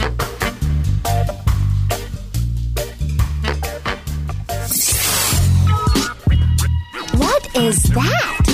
Common sense. Regularly heard on American radio. Michael Duke Show. Radio. Okay. Look at that. We're ready to go. Ready to go. One final segment coming up on the show, and it'll be Chris Story, the man from Homer. All right. Donna was going to upset their apple cart. The fat cat political criminals, also known as legislators, couldn't have that. Dunleavy did nothing to help. He has become more and more of a disappointment as time goes by. I mean, again, I think that's what I was trying to lay out with Charlie. I mean, look at it, really. I mean, we've had disappointment after disappointment after disappointment with gubernatorial leaders and candidates over the last 15 years. And I definitely don't want a repeat of that. I mean, do what you say and, say what you do. Walk the walk, talk the talk. That's, if you're going to talk it, you got to walk it. And that's what we're looking for right now. And it's good to see that Tuckerman, it's good to see that, that Machicki pulled out and that Tuckerman is now running. Jesse Bjorkman is running against him. And we're going to try and get Jesse on the program as well to see what his take is on all this. But, there's, I think Tuckerman's got a good shot at getting in there, and I think he would definitely be a step up on what's going on. Let me go back here through the chat room. We've got some haterade being poured out over on YouTube. You gotta love the haters. Haters gonna hate. The problem is that I would agree in part with some of the comments on some of these things, but anyway. Have you had McCarty for Chugiak Eagle River? I had McCarty on here a while ago, but I don't think we've had him on. That was probably 4 or 5 months ago. So we haven't had him on since he announced for Chugiak Eagle River.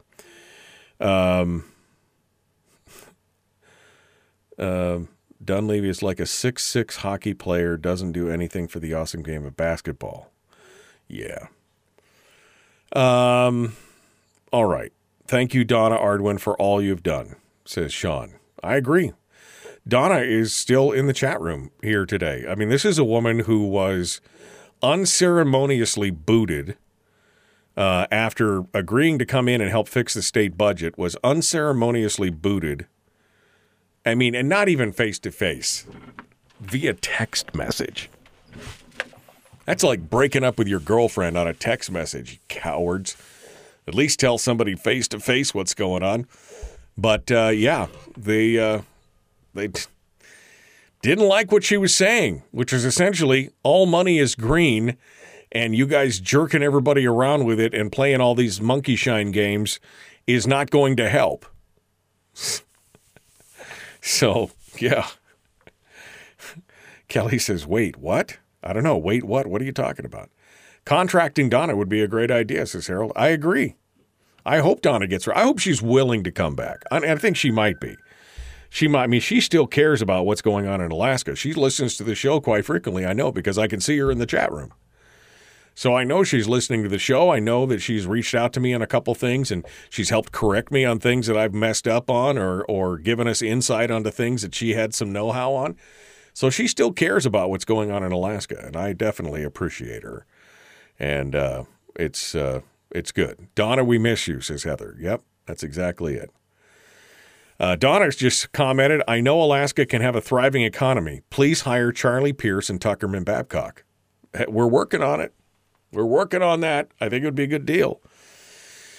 See, what we really need is we need a positivity guru in state government. We need a Chris Story to go in there and talk things into existence. Right, my friend? That's what we really need. That's right, Michael. I'll take the job. You'll take the job. It only pays $2 a day, but you'd be willing to do it. Absolutely. Yes. You do get gold. You're worth benefits. it, Michael. I'm worth it. I'm worth it. All right. So we're going to be diving into this here with Chris in just about 60 seconds. So Chris, hold the line. What's your topic for today, brother? Does positive mental attitude work? Does PMA work? All right. All right. I does it even matter? I mean, I don't know. I don't think staying positive really matters.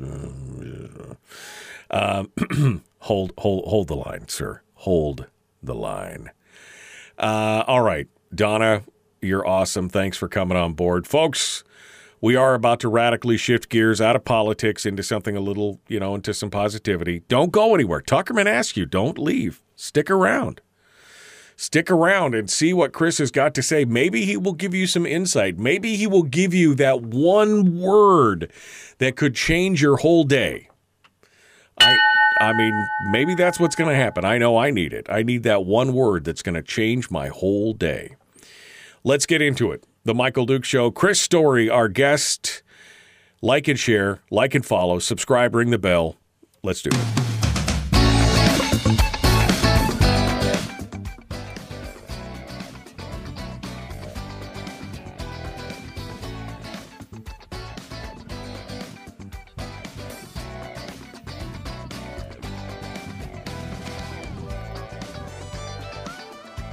All right. Welcome back. The final segment of the show today. Yesterday, we were unable to finish up the show yesterday with Chris Story because we had some guests. Anyway, it was a shuffle.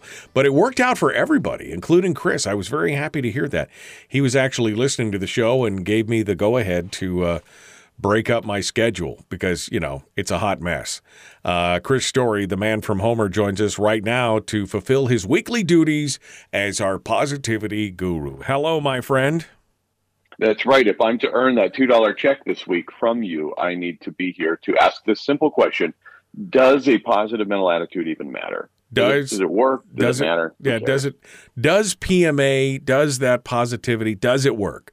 And I think you know what my answer to that question is, but tell us, Chris, does PMA work? Well, yes. And so you and I both are fans of Napoleon Hill and his collected works such as The Laws of Success, Think and Grow Rich, and other books. But he got together in the 60s with a gentleman by the name of W. Clement Stone, who was the largest insurer at the time in the country. He had a huge organization, combined insurance out of Chicago, Illinois, and he had a nationwide sales force and gave every single one of his people a copy of the book, Think and Grow Rich, because when he was young, a young man, it had made a huge difference in his life, and he attributed that book to his success. Right. And so at one point in the 60s, he met Napoleon Hill and actually encouraged him and browbeat him out of retirement, and they collaborated for years on television shows, radio programs. They wrote books together. They did stage presentations. He brought Napoleon Hill back and drug him back and forth across the country for a whole new generation to get to know his work. But they had this internal struggle, and they had a battle that would wage on between the two of them for most of their collaboration, most of the collected works they ever worked on. They kept struggling over this one question: which is most important, a definite chief aim, or your goals, as it were, or a positive mental attitude? And W. Clement Stone came down on the PMA side. He said, without a positive mental attitude as a foundation, all the right goals in the world won't take you where you want to go. You must start there. So coming out of retirement, Napoleon Hill, he acquiesced and said, fine, we'll promote PMA as the foundation. But truly, I don't think he believed it. I think he probably went to his grave thinking, nope, it's a definite chief aim, which is going to direct your life. Right. And I'm on W. Clement Stone's side. I think with the right attitude, you can overcome almost anything. And you can gain the aptitude, you can gain, because I think what changes constantly is your aim. It's like the old adage about when an airplane takes off, it's off course most of the time. They have to keep changing the direction. Of course, they know exactly where they're going to go, but they have to keep changing directions as they go. But it's the attitude, which is the engine. It's the foundation, if you will, of any sturdy building or any sturdy life that's headed somewhere important. Right. Starts with, and I think continues with, the fuel of a positive mental attitude. That's an interesting question to try and split those up. I mean, I would have a tendency to lean in your direction to say positive mental attitude is more important, because even if I didn't have a chief aim, even if I didn't have a life goal or something like that, if I did work to keep my attitude positive, life would still be better, even if I didn't have some major chief aim, right? On the other hand, if I have a major chief aim and my attitude is not necessarily right, if I continued to focus on that chief aim, it would eventually, I think, bring the positivity back in. So I think you get positive either way, but I think positivity, I think it does trump. I think it does trump the chief definite aim. But you've got to have, we're not trying to tell you folks that not to have life goals, okay? But what I'm saying is, the first step, and I think the basic foundational step, I would agree with you, I think is, and with W. Clement Stone, who's much smarter than me, positive mental attitude makes your life better, and it is the foundation, right? I guess it'd be, like a little bit like, hey, I have a goal of, as Miss America here, to end world hunger. Well, if you never achieve that goal and you have a negative attitude, it's probably never going to work. Or if you get seriously ill and you're facing an illness and you have a goal to survive it, but yet, it's probably not going to work. None of this treatment's work. It's probably not going to work. And so yes, a goal is important. Yes, you want to survive and thrive, and you want to grow, and you want to get something, become someone new, you want to buy a home, you want to expand your home, you want to build a business, whatever it is. But if you have this negative Nelly attitude as you go, chances are good you're just getting further and further off course of the aim that you claim that you want. So have a positive mental attitude. And I think you could take the slings and arrows of almost any hard time. We're in the midst of record inflation, gas prices like you and I've never seen. The country's never seen, but I mean, relative to income and inflation and everything. And this is just outrageous. This is incredible. And we want to control the economy. You can control your economy, and best start with a positive mental attitude. You cannot control the entire economy, but you can grow yours with the right attitude. Right. No, and look, the positive mental attitude benefits you in so many ways. And you and I have talked about that, life comes at you, and you can't always necessarily control circumstances, events, those kind of things. I mean, you could shape them to a certain point if, with your thoughts and with your goals and the way, but the one thing you can control beyond anything else is your reaction, how you react to things, how you take them in, how you respond. And if you do that in a positive way, then that is, you're uplifting yourself and you're making the situation better. And so it is the foundational principles of that. I mean, having all the other things is great. But like I said, I was just thinking, if I didn't have a goal, if I didn't have any other thing driving me, other than I've decided that I'm going to have a positive mental outlook on pretty much everything, my life is still pretty happy. I agree. And it's something to put into practice. I think some people naturally come by a positive attitude. They just, or are more naturally positive in their outlook. I think sometimes it's just innate, or it's how one is raised, or their nature. But it's like the couple from Toledo were in New York City ready to go to a concert, and they asked a bum on the street how to get to Carnegie Hall. And he said, practice, man, practice. So you put this into practice and you say, okay, like playing an instrument or anything else, I'm going to put it to work for me. And I would suggest to practice a positive mental attitude. If you don't come by it naturally, or even if you do and you want to improve upon it, get some coaching, There's a tremendous number of life coaches all over the internet in the world, and easily can be obtained, and group coaching, all that's available. Reading the right books can make all the difference. And I think ultimately it comes down to, what can you visualize? Can you visualize yourself reaching that goal or attaining that thing you say you want? And as you do so, visualize yourself having a positive mental attitude, having a positive impact on your neighbors, your friends, because an attitude you're going to have no matter which way you go. Might as well pick a positive attitude, because they're both contagious. Negative and positive attitudes are going to rub off on the people around you. Why not be positive and make it a daily practice? Even if you find yourself a negative person, try a foundation of gratitude, be grateful, do positive things for others and yourself every day. That's the best practice. Oh, what if I'm wrong? Who cares? You made a positive influence. You're going to have a much better life. Well, and let me suggest that, I mean, you just talked about life coaches and stuff on the internet, and, you know, people are like, I don't have the money. Get a book, Think and Grow Rich, you know, The Power of Positive Thought. You know, The Power of Accurate Thinking, Hung by the Tongue. I mean, there are dozens of books out there that'll cost you pennies. You buy them from a used bookstore.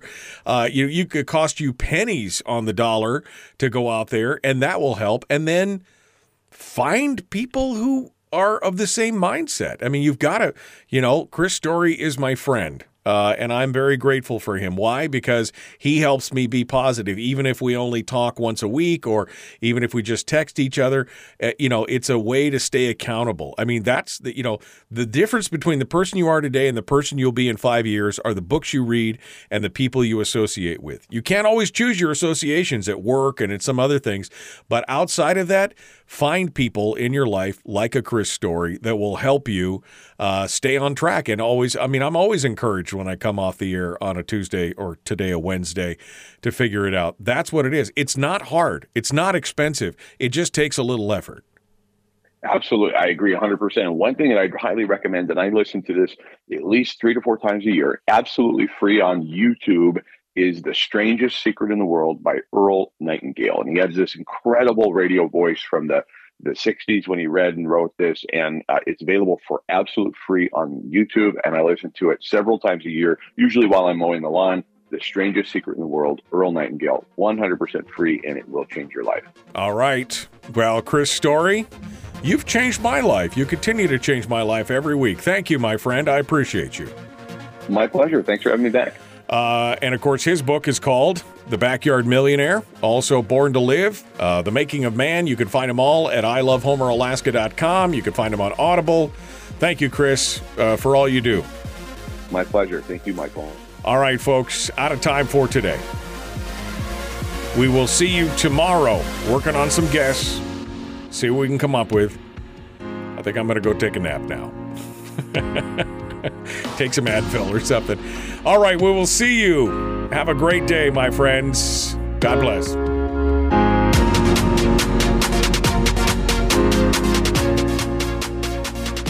Always good stuff. Always good stuff from Chris Story, the master of positivity. Don't forget to like and share. Don't forget to follow. Don't forget to go over to YouTube and subscribe and ring the bell over there if you haven't already. Put links up in the chat room there for you to take a look at. Just go subscribe and then hit the little bell icon over on the side. Thank you for being part of it. The Michael Duke Show, common sense, liberty-based, free-thinking radio.